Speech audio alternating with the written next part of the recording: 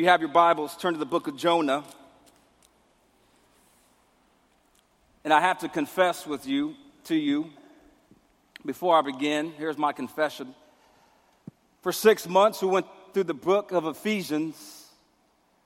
If you know me, I'm kind of at some times, a controversial guy. I'm the guy who likes to run to conflict for resolution. I'm the kind of guy who really is not passive aggressive, and I like to run to things to restore things and reconcile things. It's kind of a fun challenge for me sometimes. The book of Ephesians did just that for my soul without me knowing. As a pastor, I've been here 2 years and 3 months.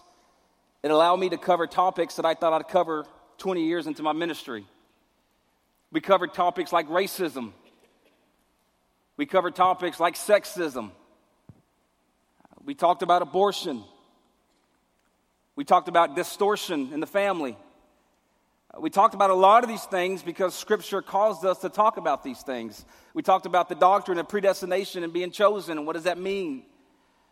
And so a lot of times I was wrestling through because I felt like Ephesians had so much meat for our congregation so that doctrinally we can be sound and know where we are aligned. We talked about Satan and spiritual warfare and what that means for the believer. Then you turn to the book of Jonah, and I have to be honest, I was guilty for this. I was reading God's word, and I felt like, you ever heard this term? It wasn't deep enough. And it's pretty crazy because it's God's word, yet I felt like it wasn't deep enough because I kept digging into Scripture looking for something that wasn't here. You ever done that? And you looking for something that wasn't being said in the text, and God stopped me as I was studying, and He reminded me exactly how deep Jonah actually is. See, Jonah is not about a whale. That's not very deep, is it? Jonah is not even about Jonah and how jacked up he is. That ain't too deep, is it? No, Jonah is about this merciful God who comes to someone who's at their lowest point and nobody else can help but God. You talk about deep. To understand God's love for us and the depths of His love is incomprehensible. We can't comprehend that. That's where we come to in the book of Jonah. And I want you to hear where Jonah is in chapter 2 because we left off where God appointed a whale. Remember, Jonah was suicidal. He jumped off the ship trying to commit suicide, but God wasn't done with him yet. So He appointed, you'll see this word several times throughout the book, He appointed a whale to swallow Jonah. Now here comes Jonah in the whale, and it leads us to chapter 2. What does Jonah do when there's nothing else to do? What does Jonah do when you can't go any lower than you already are in life? He does what we naturally do. That we have gone so far down, the only places to look is up. Here's what he does. This is known as Jonah's prayer. Then Jonah prayed to the Lord his God from the stomach of the fish. Where did Jonah pray from? And he said, I called out of my distress to the Lord. Now, this word distress means affliction. It means trouble. Remember, Jonah got himself in this mess himself.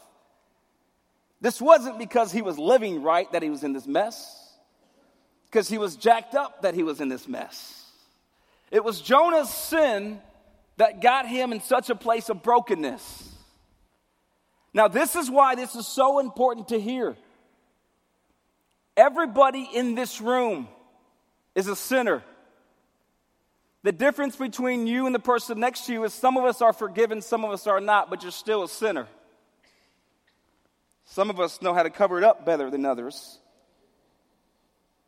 But he called out from his distress, from his affliction to the Lord. And he answered me. My goodness, some of the sweetest words Jonah could have written. Listen, let me put this in perspective. Jonah running from God, Jonah being rebellious against God. Jonah disobeying God. Jonah facing his consequences from God. God is disciplining him. And what happens? God answers him out of his affliction in the midst of his consequences. Now, you may say, well, that's not a big deal. Point number one, God hears the prayers of the distressed. Well, that's not too deep. What's so big about that? I remember I was 22 years old. Up to this point, I had the theology of all I heard from Christians. I was a new Christian. Here's all I heard. Their before Christ story. You know what I'm talking about? Before Christ, boy, I used to love to drink. Before Christ, I used to smoke a little weed. Before Christ, I used to be in pornography. Before Christ, I used to steal. Before Christ, I used to lie. Before Christ, and it created this theology of God for me that God was absolutely forgiving for the stuff I did before Christ. But what about when I'm jacked up while I'm walking with Christ? How does that work out? And what it created is a culture of church where everything was swept underneath the rug because we didn't want to deal with the reality of sin. Don't come to me and talk to me about homosexuality. I don't know how to deal with that. Don't talk to me about you having an affair. Don't talk to me about your immoral issues. I don't know how to deal with that stuff. Then we come with the question, are you sure you're saved? See, I knew what it meant to receive God's grace before I was living like Satan. But I didn't know what it meant to receive God's grace while I was walking with Christ and still holding the hand of the world. What does that look like? What does that mean? Does God still want me, or is he going to be like family members or ex-girlfriends or ex-friends who only love me when I'm doing well? Because I've never met somebody in my life who loved me before, loved me during, is going to love me after my mess. What does that look like? And not to bring it back on my face when I keep messing up to shame and guilt me. What does that look like? What does it look like to take the hand of a sinner and say, you look like you're out of reach, but because I love you, I'm going to walk with you, and I'm going to see your life transformed. I know what the hand of Jesus looks like now, but then I didn't know what that looked like. So here's what I did. I was a new Christian. I won't tell you my sin. I know some of y'all right now, if I tell you my sin and what led me to this point, you're going to judge me and you're going to send me an email, and I'm going to forward it on to Perry. I ain't going to have all that. We ain't doing all that today. You're a sinner too. Those in the chapel, I love you. You're a sinner too, chapel people. Come at me like that. It's because you're an older saint. If you're an older saint, you've sinned more than I have because you're an older saint.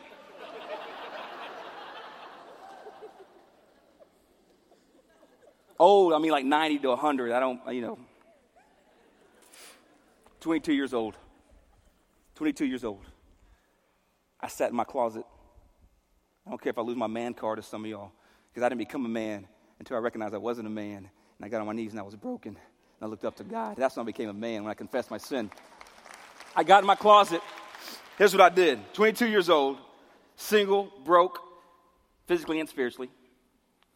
Got on my knees after I thought I was living for God, but I was using God's name to glorify myself. And I came into my closet, closed the door, and I began crying because I felt so broken because of my sin. How dare me use God like this? I was 22. I was using God, and I thought he could never want me after this. He could never use me after this. And I just shed tears. My soul was empty. My soul was broken. There wasn't anything I could do to heal it myself. Nothing. And I remember, here's where I started. I'm sorry. From the depths of my soul, I'm sorry. I'm sorry, God. I don't know if you'll ever use me again. My goodness, I'm sorry. And I got up, and I didn't know how God was going to respond, but I was so broken that it led me to look up and say, I'm sorry. I don't know if you know what that moment feels like in the depths of your soul, to where maybe somebody else's decisions put you in that place, or maybe your own decisions put you in the place. But here's the biblical concept that we can take. It doesn't matter if you put yourself in that position or somebody else put you in that position. Look about how good God is. In my distress, he answered me. Jonah was as dirty and as sinful as he can be, running from God. And this good, miraculous, merciful, loving God saw Jonah in the midst of his sin, and he answered him. Some of our theology in here is jacked up. You think God only answers you when you're doing well in life. Newsflash, you're not ever good enough for God to answer you. That is why he sent Jesus, so that you can come as dirty as you are. And the creator of the universe will hear the prayers of a sinner because of Jesus. So will he hear you when you're in distress, even if you got yourself there? Absolutely. According to this biblical principle we see in these first 5 verses, he will answer you. But it gets better. It gets better. It gets way better. That'll mess with some of your theology, right? I thought I was supposed to be good. What is he talking about? Don't get it twisted. There are consequences for your sin. This is why this fool ended up in the well of a belly. Big dummy.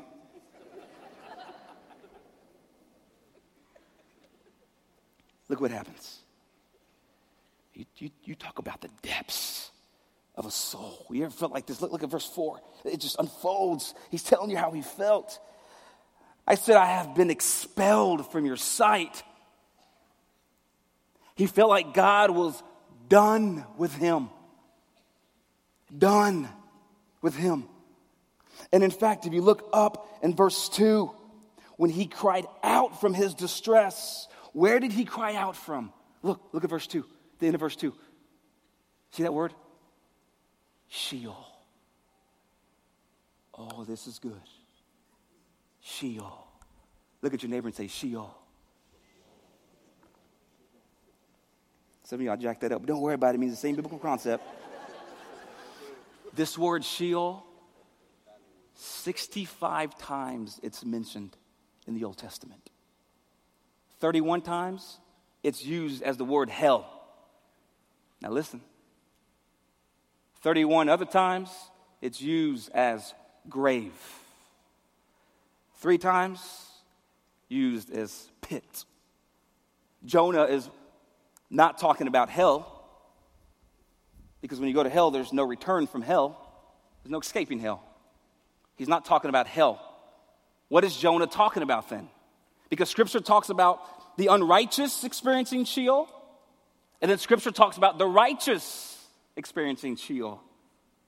Depending on if it's speaking about the unrighteous or the righteous is determined based off of how this word is being used. Because we know Jonah is a prophet from God, and we can go to chapter 4 and see how he is using this word. He is using this word from a righteous perspective, which means one of 2 things. He is saying that God heard him from the pit, or God heard him from the grave. I want you to see the ancient Hebrew mentality of this word Sheol. Look at this picture.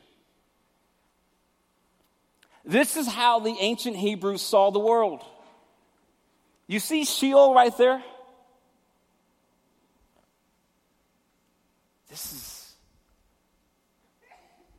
This is Jonah's heart saying, God, I feel so low.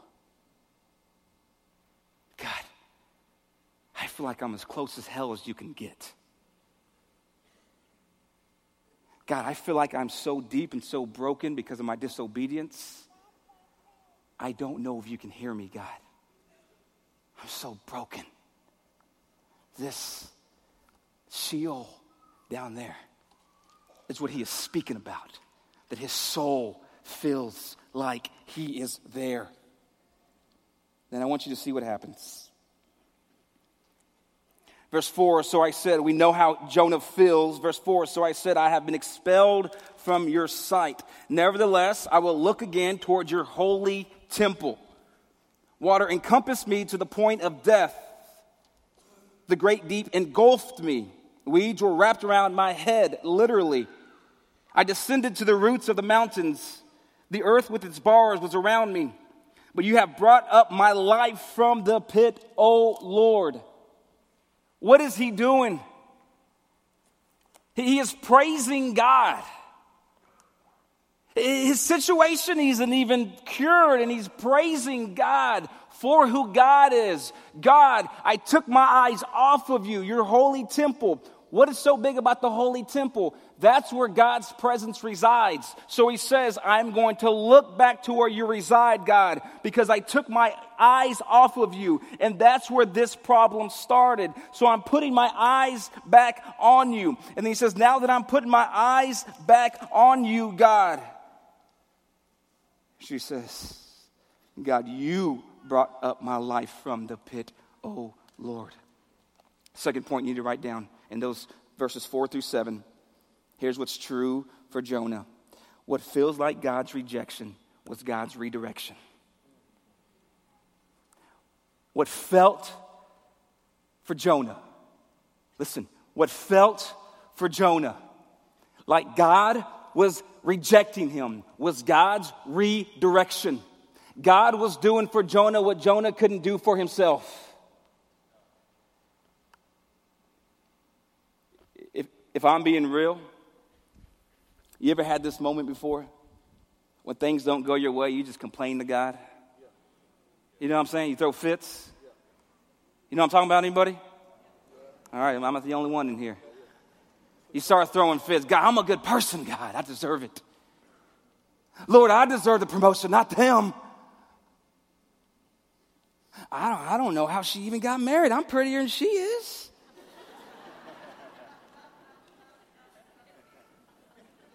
God, I don't get it. I'm a faithful man of God. How do the ugly guys always get the pretty girls? God, I don't, God. We begin to throw spiritual fits.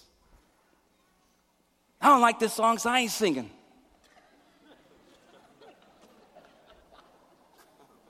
That pastor too young, I ain't come back. Till we grow some hair, grow some age, and gets taller. I ain't come back.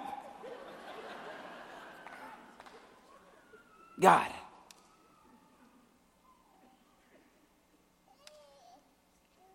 And he praises God as God is redirecting him. And he doesn't even know where the well is taking him.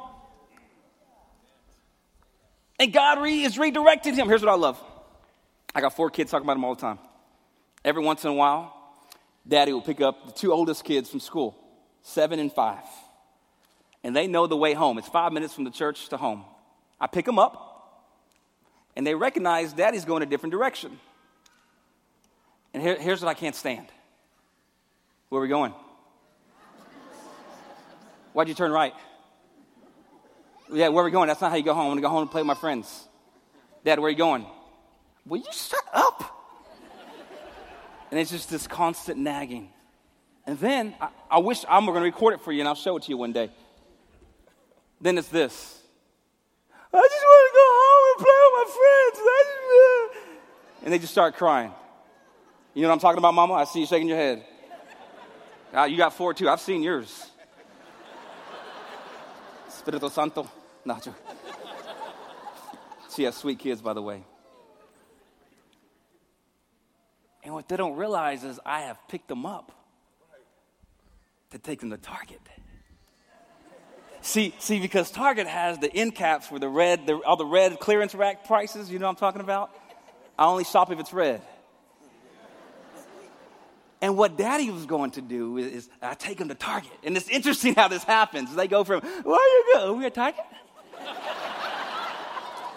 Daddy, are you gonna? We'll go inside, get him a toy, come back in the car. On the way home, Daddy, you're the best daddy ever, Daddy. Daddy, I love you, Daddy. You're better than Mom, Dad. I'm just playing, baby. They didn't say that. But it's interesting because on the whole way there, when I'm trying to do something different, yes, it's a different route. I'm taking a whole different route, one that they're not used to. And Dad tried to bless them in a way that I want to bless them, to give them the desires of their heart, because I've been watching them. And every time we go to Target, I see the toys they look at. So Dad just wanted to surprise them out of the blue. Not because they've been good kids, not because they've been bad kids, because Dad wants to show them grace. Today, I want to love on you, so I'm going to take you a different direction. Will you stop throwing a fit and stop complaining, because Dad has something for you. Christian, here is the great thing about God. He may be taking you a route that you wouldn't have taken yourself, but if you're faithful and if you're focusing on God, you can trust God to give you the desires of your heart when you're walking with God. But here's the key. You only want to praise after you get the gift, don't you?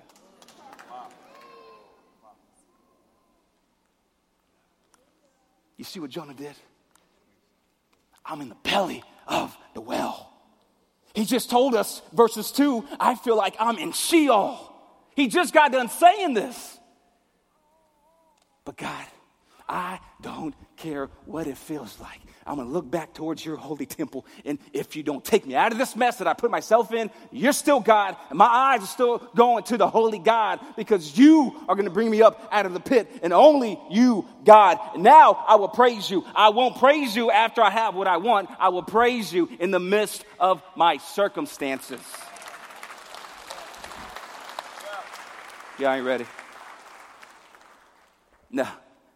Hey, look, it gets better. It gets way better.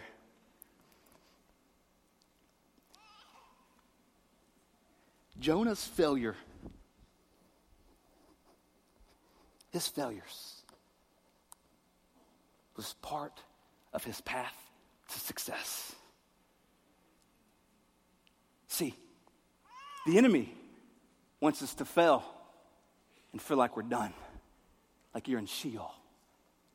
God says, Genesis 50:20, with the enemy intended for harm, God will use for good. You can't get so low that God can't hear your prayers. Sheol can't keep you from a holy God. Look what happens next. We're just going to keep unfolding these verses. This is why, if you're visiting today, we're a little too crazy for you. As Brandon said, we're that obnoxious uncle. But if you're visiting, here's what I want to tell you. Be sure wherever you go, the unfolding of God's scripture is speaking.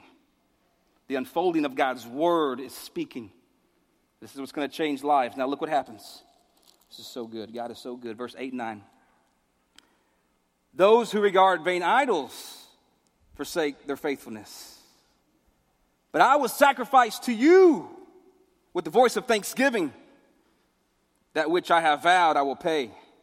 Salvation is from the Lord. I love his perspective. What is happening? The third point.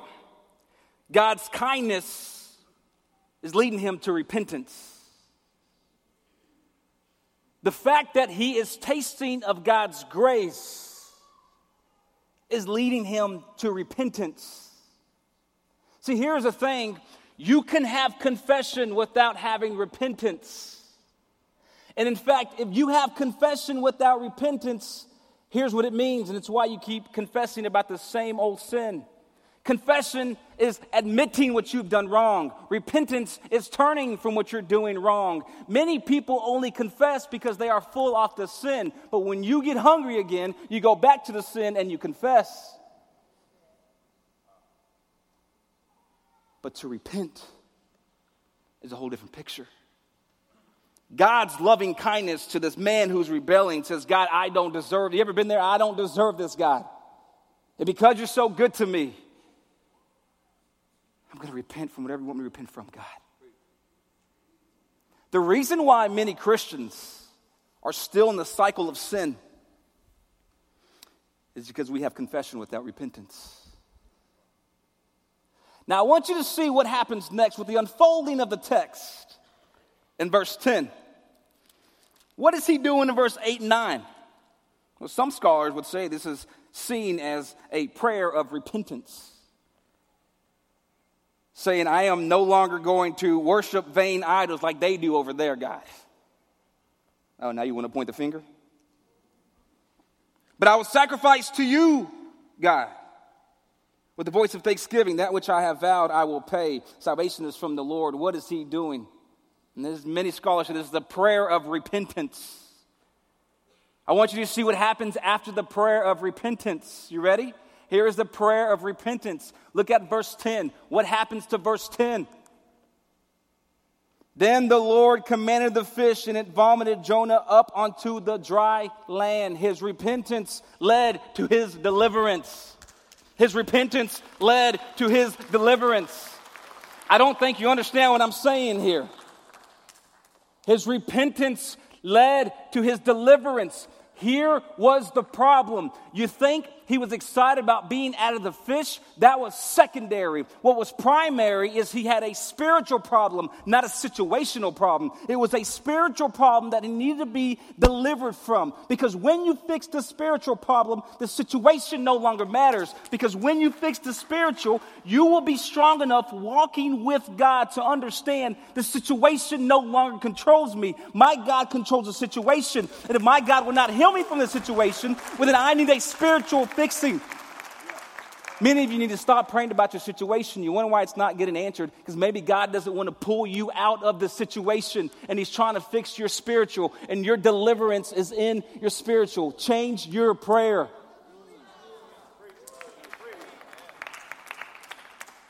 See, the real deliverance is not that he's out of a well. Right? Come on. That's not the real deliverance. The real deliverance is even though I feel like I'm in Sheol, you are my God. And I'm going to stare at your holy temple, and you are the God of salvation. You want deliverance in this place today? You want to be free from your stuff? Because like I said last time, all of us have a piece of Jonah in us. I don't care how long you've been walking with Christ. Don't act like you were too good to get your stuff out of your own mess, because you're still stuck in your mess. It's only because of Christ that has poured his blood on you and sacrificed for you that you can walk in the confidence that you have. You had nothing to do with it. It's because of the blood of Jesus Christ. Here's the thing. You need to know, church. Listen, I know many of you have come across Christians who have hurt you deeply, right? Churches. Christians can be the worst. Christian is the only army that's known for wounding their own. And it hurts when Christians hurt you, doesn't it? I know, I'm a pastor. I get it. It hurts. This is why it's unbelievably important to know that man, even at their best, is the poor representation of God. Church, I urge you, I plead with you to get into the Word of God and let him speak to you. This, what I just gave you, is a little appetizer. It goes much deeper than that when you eat for yourself. I urge you, church, cut it up, dissect it, and eat it. It'll change you. Many of you want to change others. You want to change your spouse? Oh, now you want to change churches because I said you want to change your spouse? Oh, now the Word of God offended, so now you want to... You need a spiritual, not a situational. Spiritual deliverance. Where does it start? Confession and repentance. You know what he did in this text in verse 8 and 9? He acknowledged God is the God of salvation. Will you this morning, in this room, you can hear these words and still leave and not change a thing, and you'll still be stuck in the belly of a well. You still won't be freed. You have the power to confess with the strength of Jesus. You have the power to acknowledge Jesus, to acknowledge God of all salvation, and receive whatever that deliverance means or looks like. You have that power through Jesus. I want you to close your eyes and bow your head.